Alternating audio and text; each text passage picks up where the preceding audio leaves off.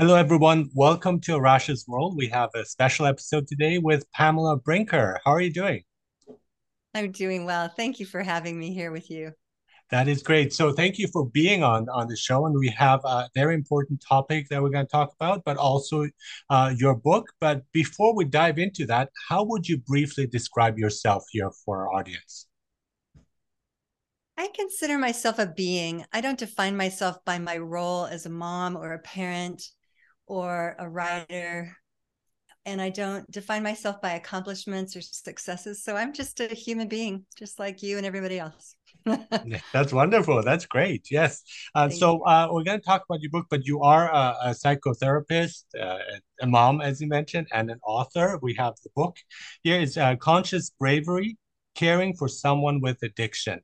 And before we really also dive into this, there are already quite a few things that I find amazing that the word conscious is there. It's not just being brave, but kind of a meta awareness of that courage that it takes. So that's very important, and that you're focusing on addiction, but on those who give care to people with addiction, which I find also very interesting too, because um, often there isn't enough about them. It's about the addiction itself, and so uh, let's talk about it. I love your phrase meta awareness because to me, how we do anything, how we care for someone that we love who struggles with substance use issues or mental health, or how we help someone we love who has cancer or got in a car accident, all of those things have to do with how aware we are, how conscious we are. And it's not just in the pleasant moments or even the more challenging moments, right, Arash? Mhm. It's during even the most harrowing devastations. And so, to me, because of the experiences I've had in recent years, I've learned that consciousness means being awake, aware, and alive in any given moment. And so every moment is an opportunity to practice, whether I'm meditating or doing yoga or walking in nature, talking with you, a new friend, or whether I'm answering a phone call and having to pause and breathe consciously and reassess what will I do in this devastating, shocking situation, you know? Yes, and it's very liberating. And I use the term mindful often, but the problem is also is the same with like labels, where you say like roles and so on. That happens with words too. And when sometimes I use certain words, I'm aware that people don't think of it in the same way as I do. Right. So, but the same what you're describing, I look at as mindful and just being aware, giving your space to feel certain emotions and not jumping to quick judgment or conclusions, but just let it flow. I think that is really important, and not have it stagnating within you or festering within you, or just like opening up whatever feeling it is. Especially the negative ones, I think they're the more they're the spicy ones. They add the flavor to it all. Yes, and I love what you're saying. No labels. Sometimes there aren't words for our experience, but we do want to honor them, honor our experiences, and honor our emotions and our emotional states, which for me as a therapist are different. But yes, I do appreciate and honor the word mindful, and people use it for different things. It means I'm being mindful, I'm being conscious, I'm being aware, I'm being present. But I love the word whole being. Yeah. It's really two words put together.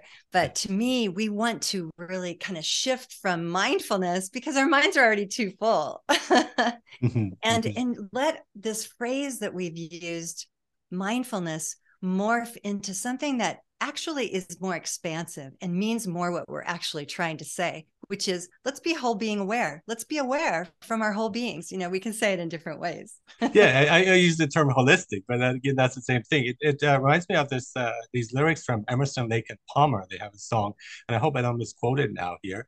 But you don't have to be well to be wealthy, but you have to be whole to be holy, which Mm, I thought kind of fits in here in our discussion.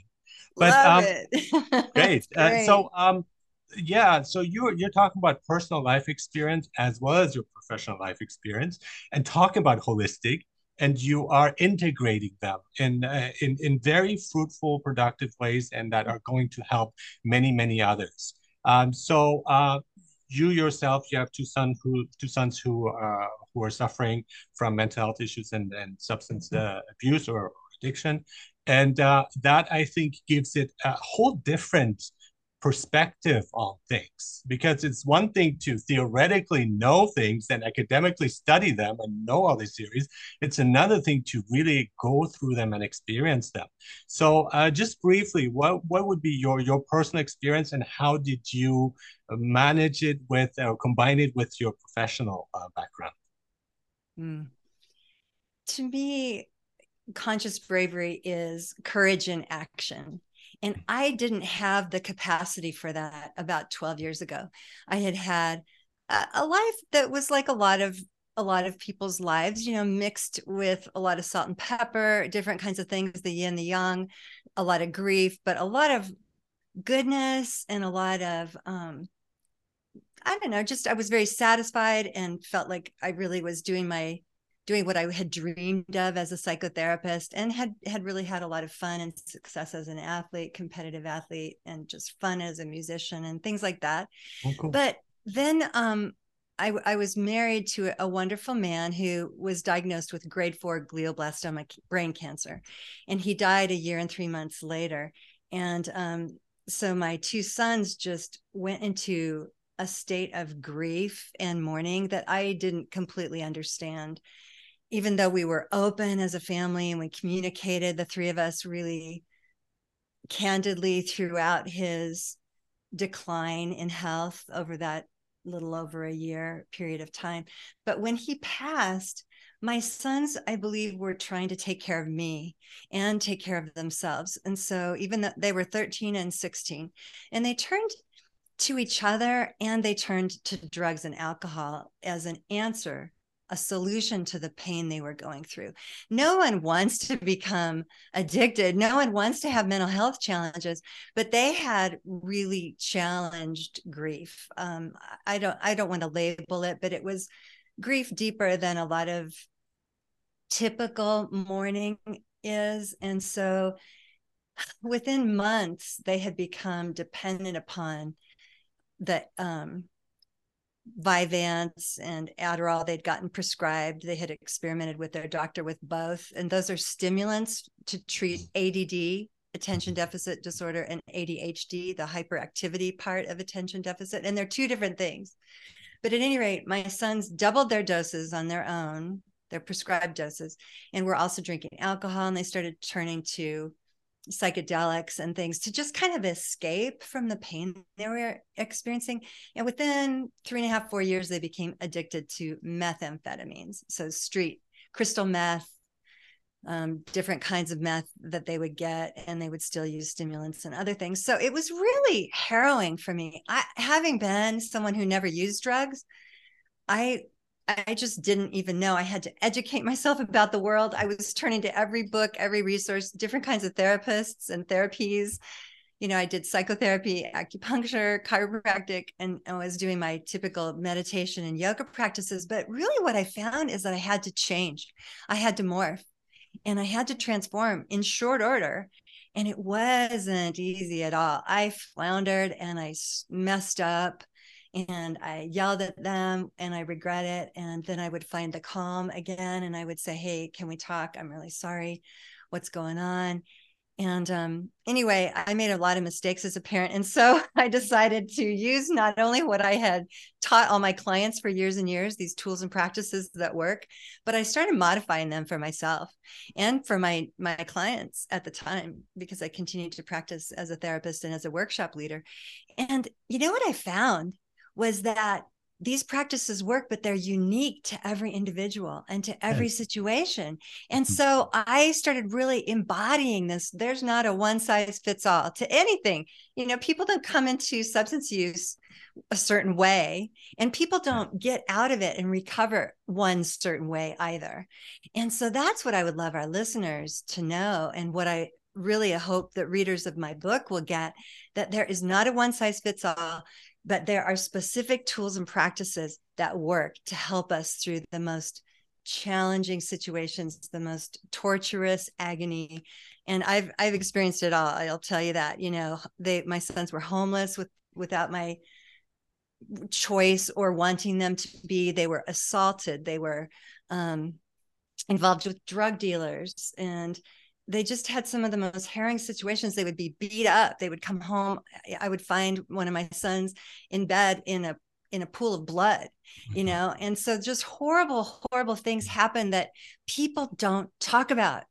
Maybe we tell our therapist or our best friend, but who talks about this? The ongoing challenges of someone who's trying to get clean and trying to find their way and trying to live in loving support with their family, but who continues to flail and find very bumpy ground and fall and try to pick themselves up. So Yes, absolutely. And I love your the definition of addiction here too in your book. And so as a person's solutions to the troubles. And so I think that's really important, because we are looking for ways of escaping pain, of the things that we think we do not have a connection. We're looking through it and we can't find it. It could be pretty much anything, and that's one of the main points I like to give to people too. Is like, it could be your work, it could be exercise, it could be, and substance abuse is so much worse because it does this real havoc to your body and your mind. But the root source, the problem is often similar. At the same time, what you're saying is absolutely true. Every child is different, and every client that you see and every struggle they have is different. And so I don't know where we get the idea from that we have a theory and this is the medicine, and even our bodies are different inside and outside. So if you give a medication to someone, they might have an allergic reaction to it, or it might not work for them, or it works better with another one. And so that whole notion of one size fits all, it's really outdated and it's ineffective. And just to give another example here, with as a parent, there is no good parenting manual, because we can't include every possible child in every situation, and everyone reacts differently. So we're struggling, and there's all these experts on parenting when they speak, and I've had them on my podcast too. And I think at the same time, yeah, but these are just suggestions, maybe, but who knows? It might not apply to you. So true. I love that you're speaking to this, because parenting, I'm passionate about mental health. I'm passionate about coming up with a different word for codependency. In other words, I think we want to attach to our children in healthy ways, not see this thing that we do, this enabling that we're tending to lean toward or managing. That's not a disease. That's a normal human response to a very challenging situation that we find ourselves in. And so parenting is an inexact science. But, I think you named part of what the solution is: to be conscious, to be present, and to really transcend some of these old modalities that don't work, and figure out how can, as my friend Brad Reedy says. So I love Brad Reedy. He has his own podcast, Finding You. He's written a book called The Audacity to Be You, and another book called The Journey of the Heroic Parent. But he and my friend Kevin McCauley and other people are really helping us to uncover what is conscious parenting. It may or may not even be healthy parenting, because we're trying to find our way through some really crazy patches of mud, bogs, even quicksand, and we're in the forest and we feel like we're alone half the time, even though we might have support groups or therapists or whatever. And so we're trying to find our way. And so how do we do it?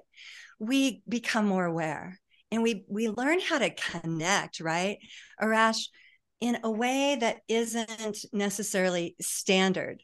We are connecting with these beautiful, unique beings. My sons both have neurodiversity. A lot of our young people, and a lot of us do, I consider myself neurodiverse. And what I mean by that is my brain doesn't operate the way that maybe my neighbors does, but I don't know anyone whose brain operates the same exact way or whose emotions do.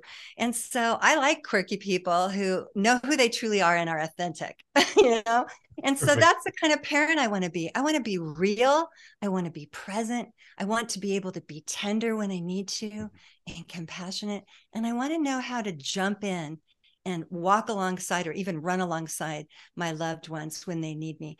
And so to me, I had to learn that because my tendency was to do the latter, to jump in. You know, as an athlete, I was a spring into action kind of person. And I was a swimmer and a triathlete. And that's what we do. You know, we just think, okay, work harder, train longer, right? But I had to learn how to do what I'm really noticing I need to do now: pause, slow down, breathe consciously, and tap into awareness. What's my loved one experiencing?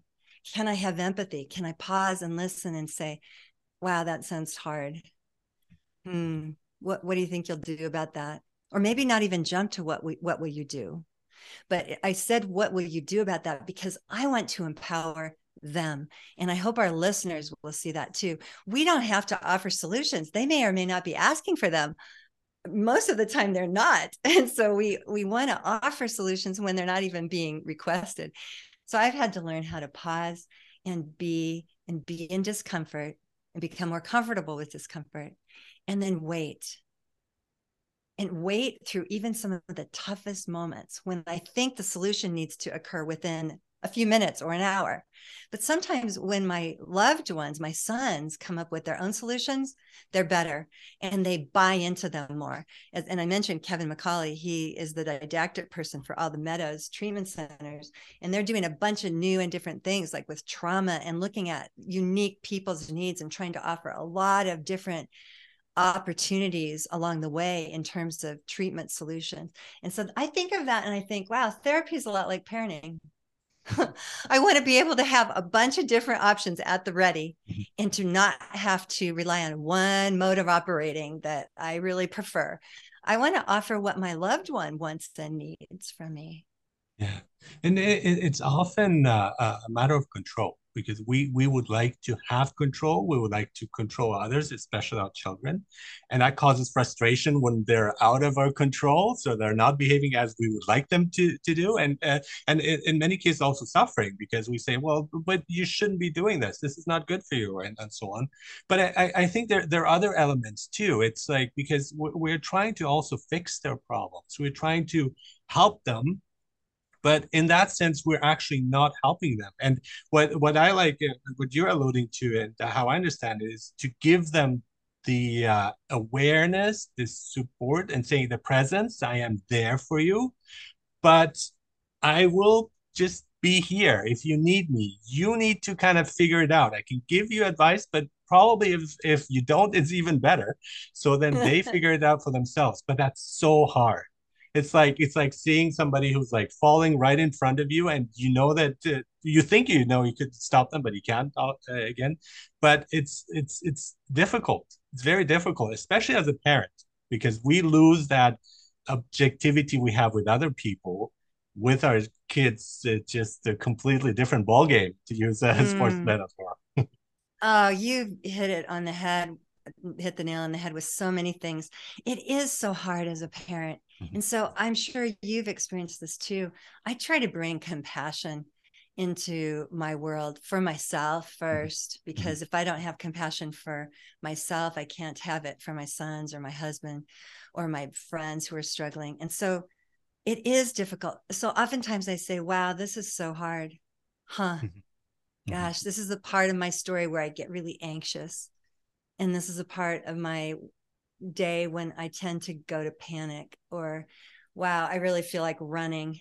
Huh. I want to curl up in a ball. So I tend to notice the things I just named are the responses of our brainstem, our nervous system.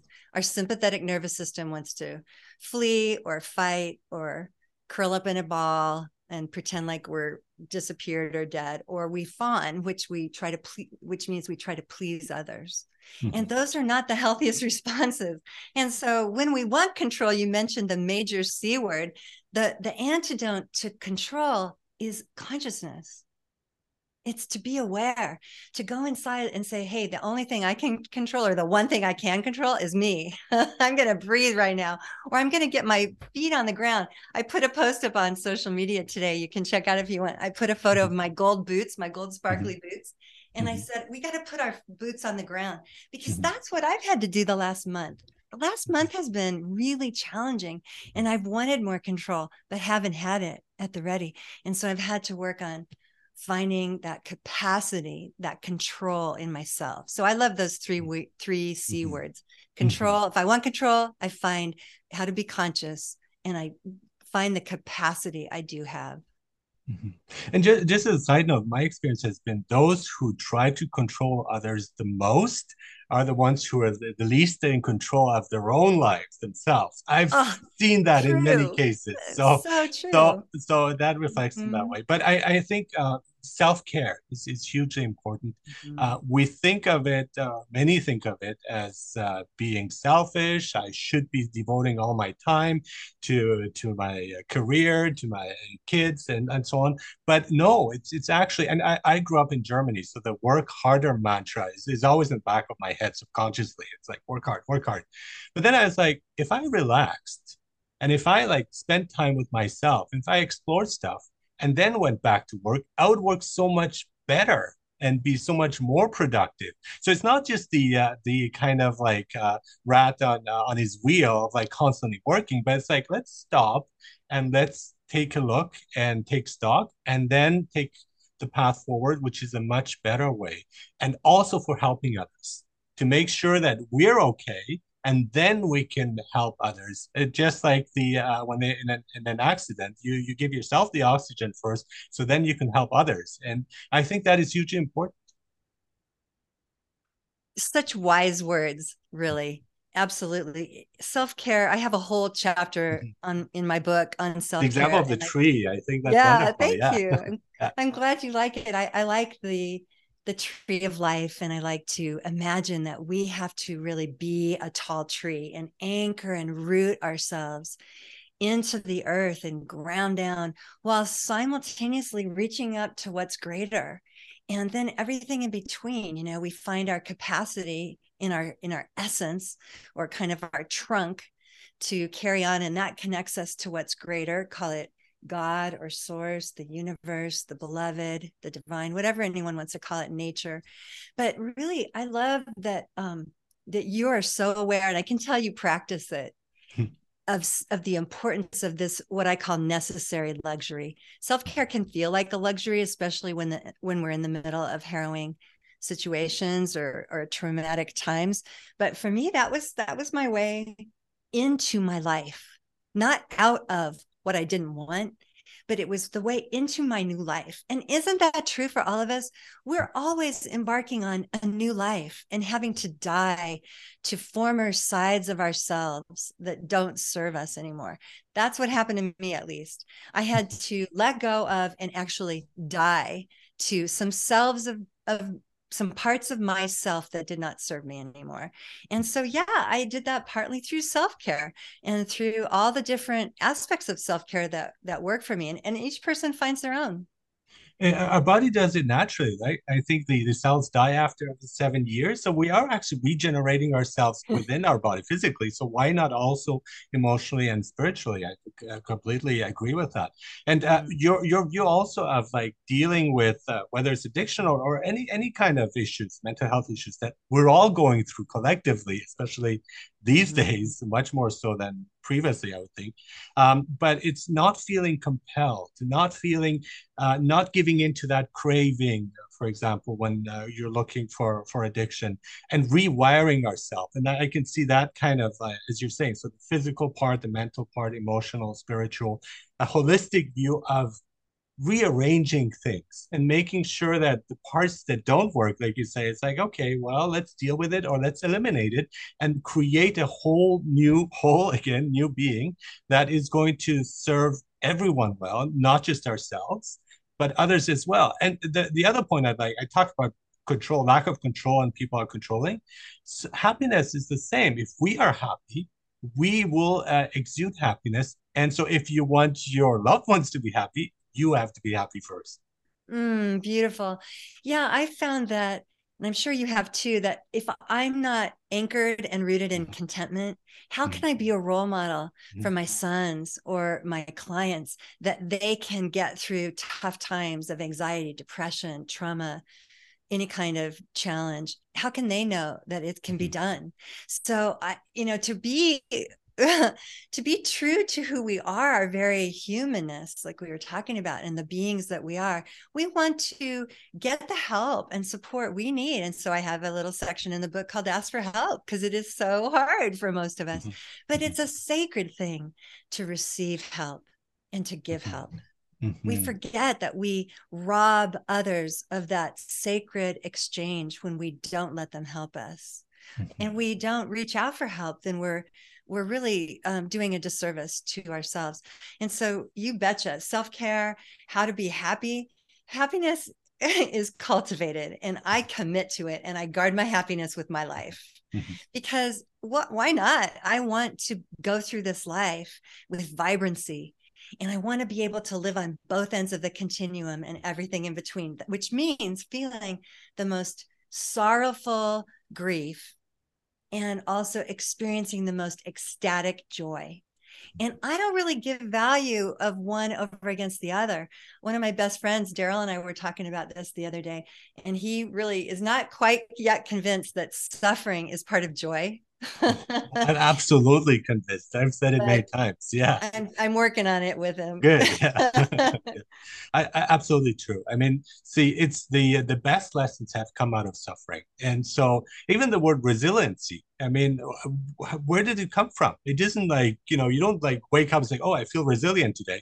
No, you have to go the path. You have to climb that mountain. And yes, it is rewarding if you are aware of it. And again, the meta awareness, and you learn the lessons instead of being trapped or not looking at things.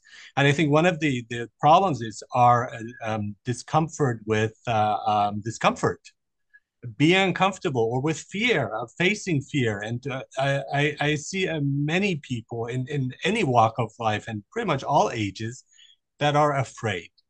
And whether it's what others will think of me, what will my boss think, what will my parents think, what will my kids think, and we should step into that and feel it and experience it so that we can free ourselves from it.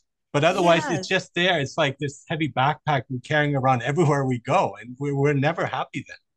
Yeah, so powerful, Arash. To experience fear doesn't mean necessarily to be overtaken by it. That's our minds, and bless our minds. They're wonderful. They try to help us and serve us. But when we ruminate, at least I find, and with my clients, that when we ruminate over things, then we really perk it up and take it up a notch. And we're not just experiencing the innocence of fear, which is kind of an alert. Oh, danger, watch out. And it's innocent. It's just trying to help us.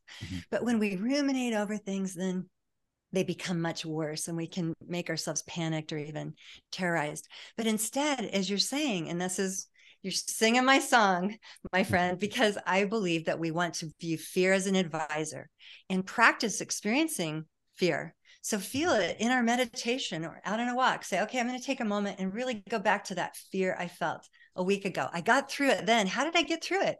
I let it be inside of me, and then I let it flow through me.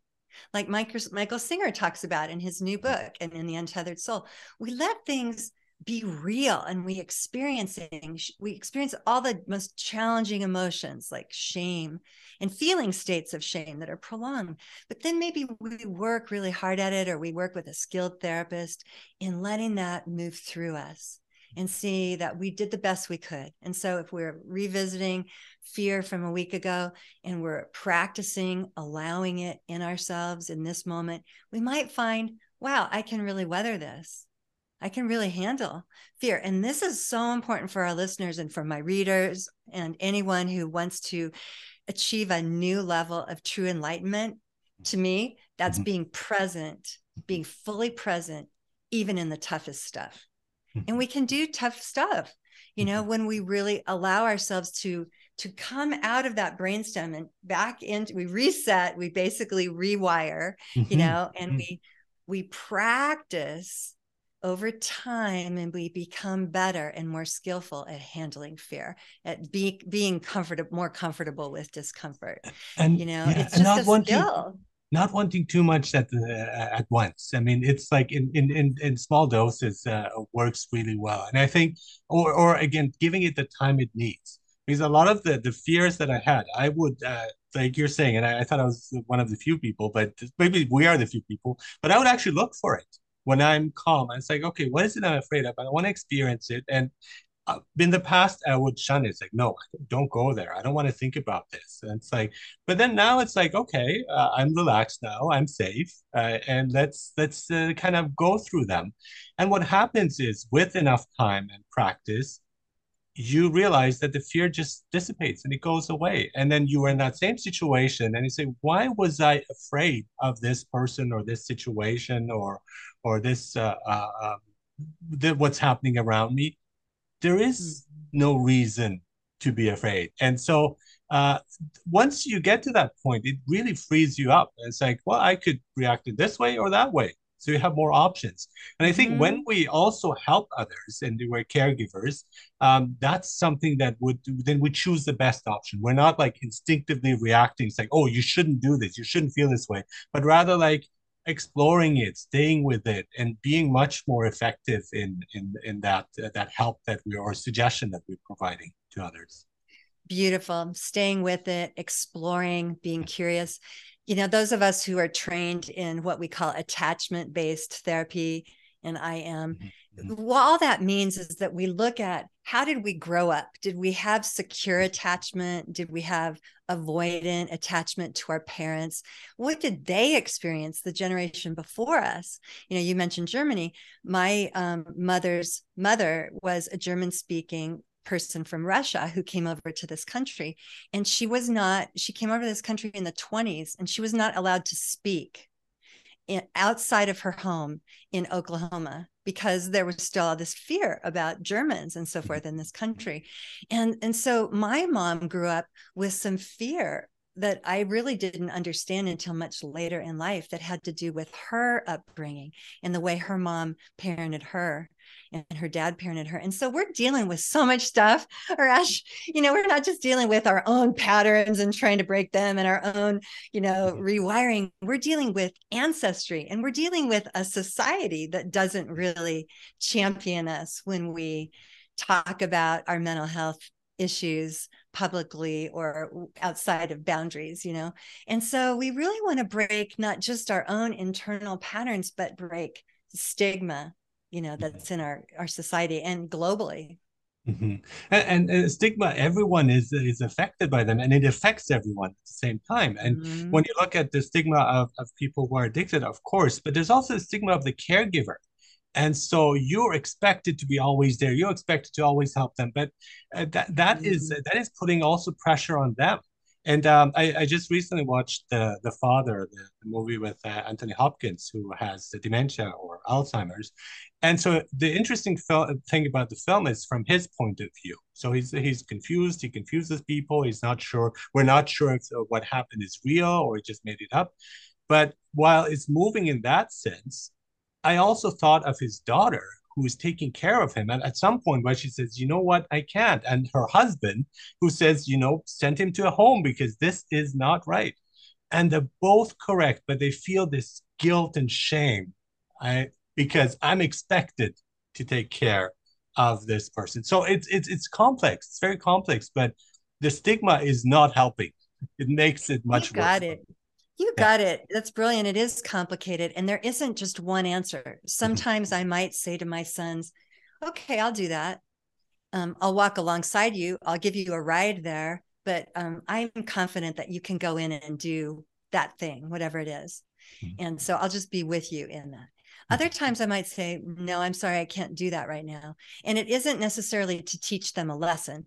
You know, our boundaries are not to make other people be a certain way or to control them. Our boundaries are for our own sake, so that we can be authentic and be our best true selves.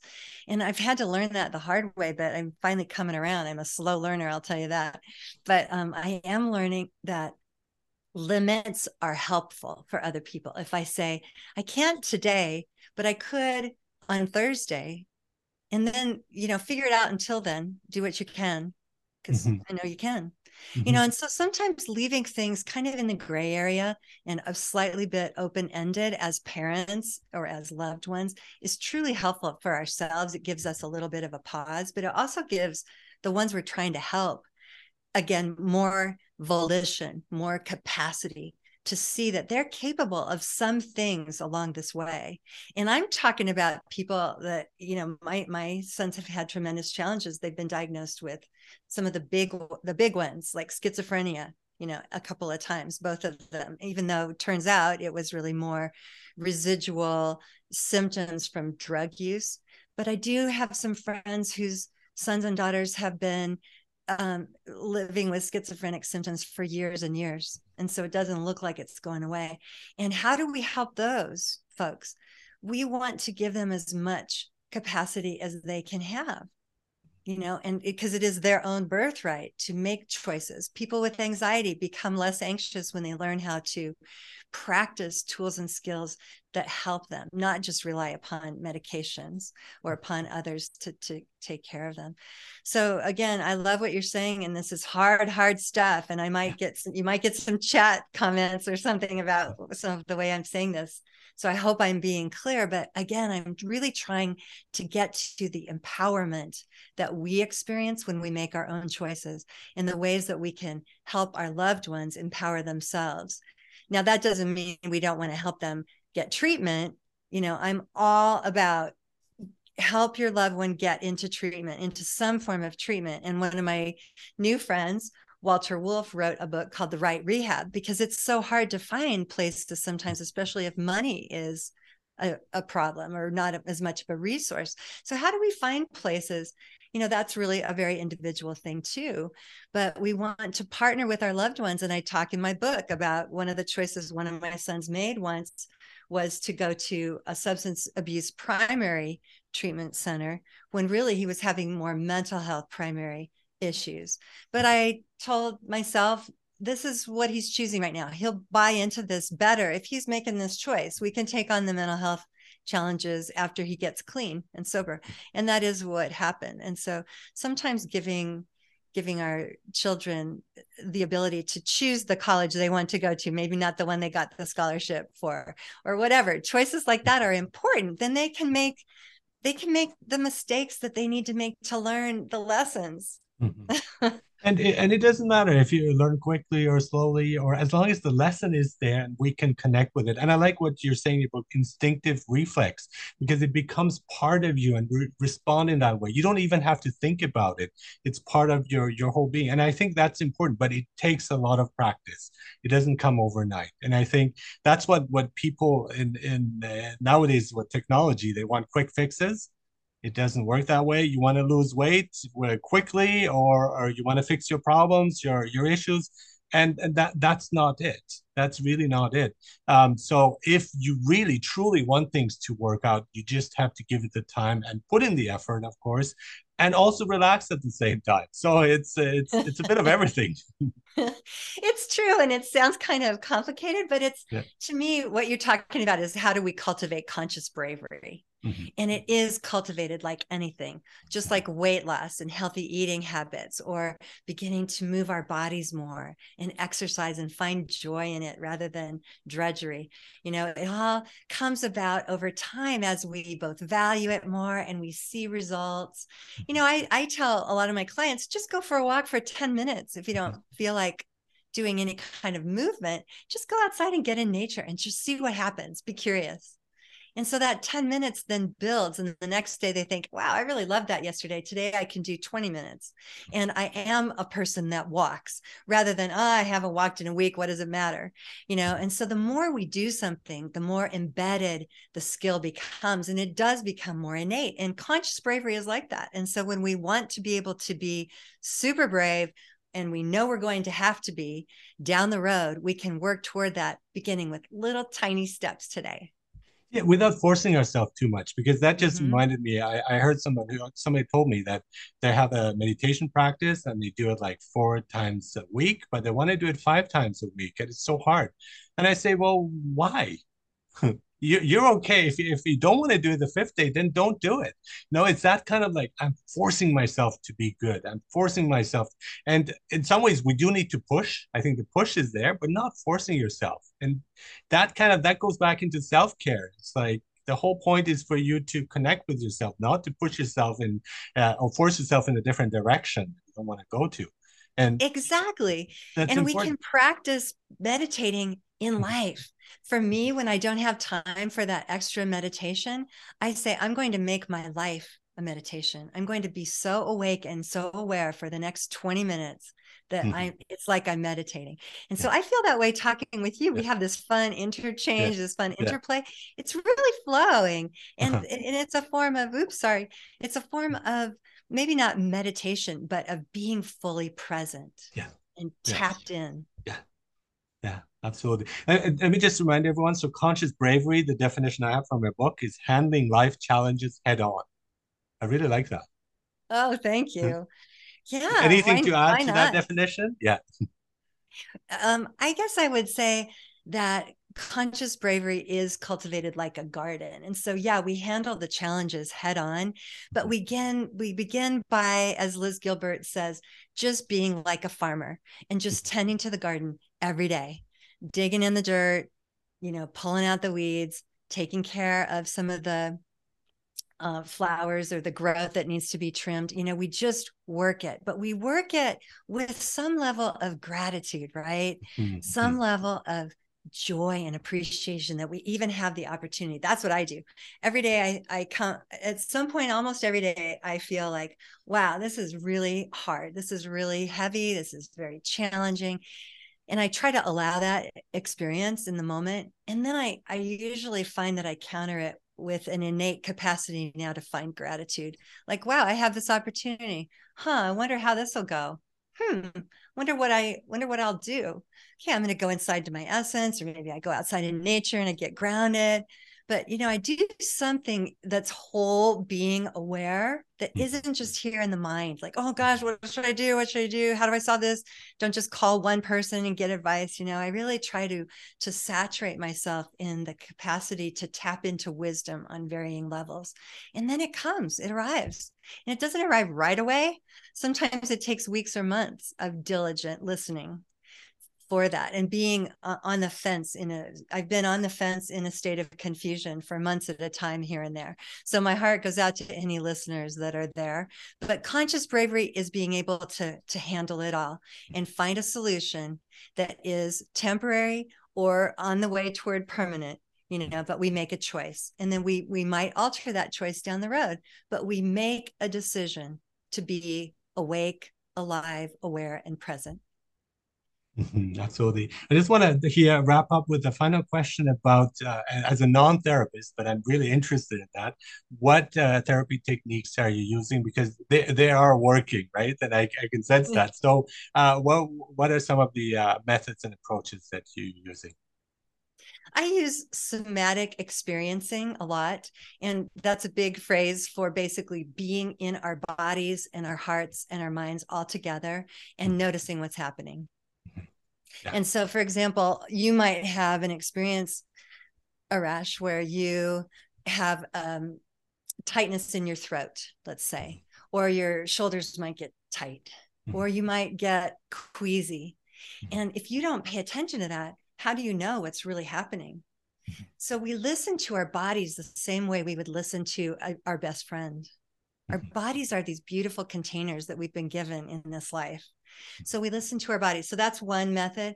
I also do any number of other things. I do EMDR at times, which means eye movement, desensitization, and reprocessing. And so I'll partner with my clients in helping them get out of the stuckness of their pattern minds and store old material differently so that it's not as traumatic, and be able to find their own answers and solutions. And that's what EMDR is about. It's not about me putting something on you or my client. So that's one. I also believe in, I was trained in play therapy years and years ago when Oh, I was a cool. young therapist in my 20s, and I still believe in bringing play into things. So I might have a client stand up and, maybe say, okay, you were just kind of moving when you were talking about that. Why don't you make that bigger? And then we might pretty soon be kind of dancing. Like, can you dance on running water? That's kind of a Zen koan, really, if you will. Oh, But can you play with this challenge? mhm. Can you be in your body and kind of be moving and just see what happens? From another colleague, I learned a practice that I've changed quite a bit, but it's called disco.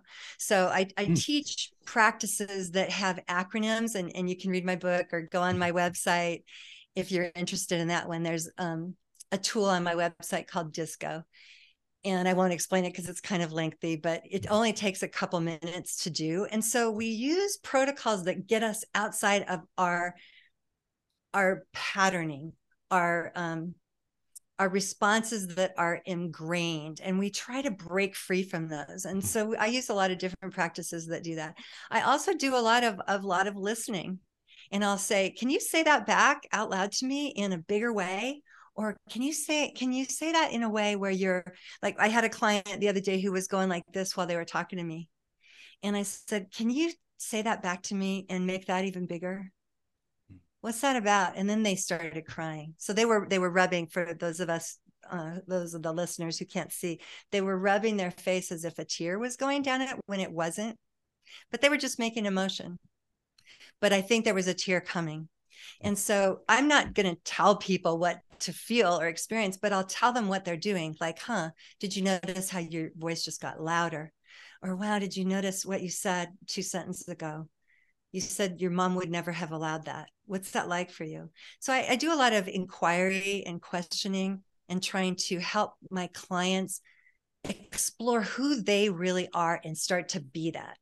And so that's another piece of conscious bravery. We learn to be our true selves rather than what someone else wants for us to be, or what we think somebody else wants or needs us to be. We really learn to be our truest selves. And that comes about by really exploring who we haven't been, who we are, who we're becoming. And so I might have people make a collage with a past, present, future, and cut out photos of, who did I used to be? What's that look like visually? Can you make it 3D? Can you put words up that kind of stand out and bend them?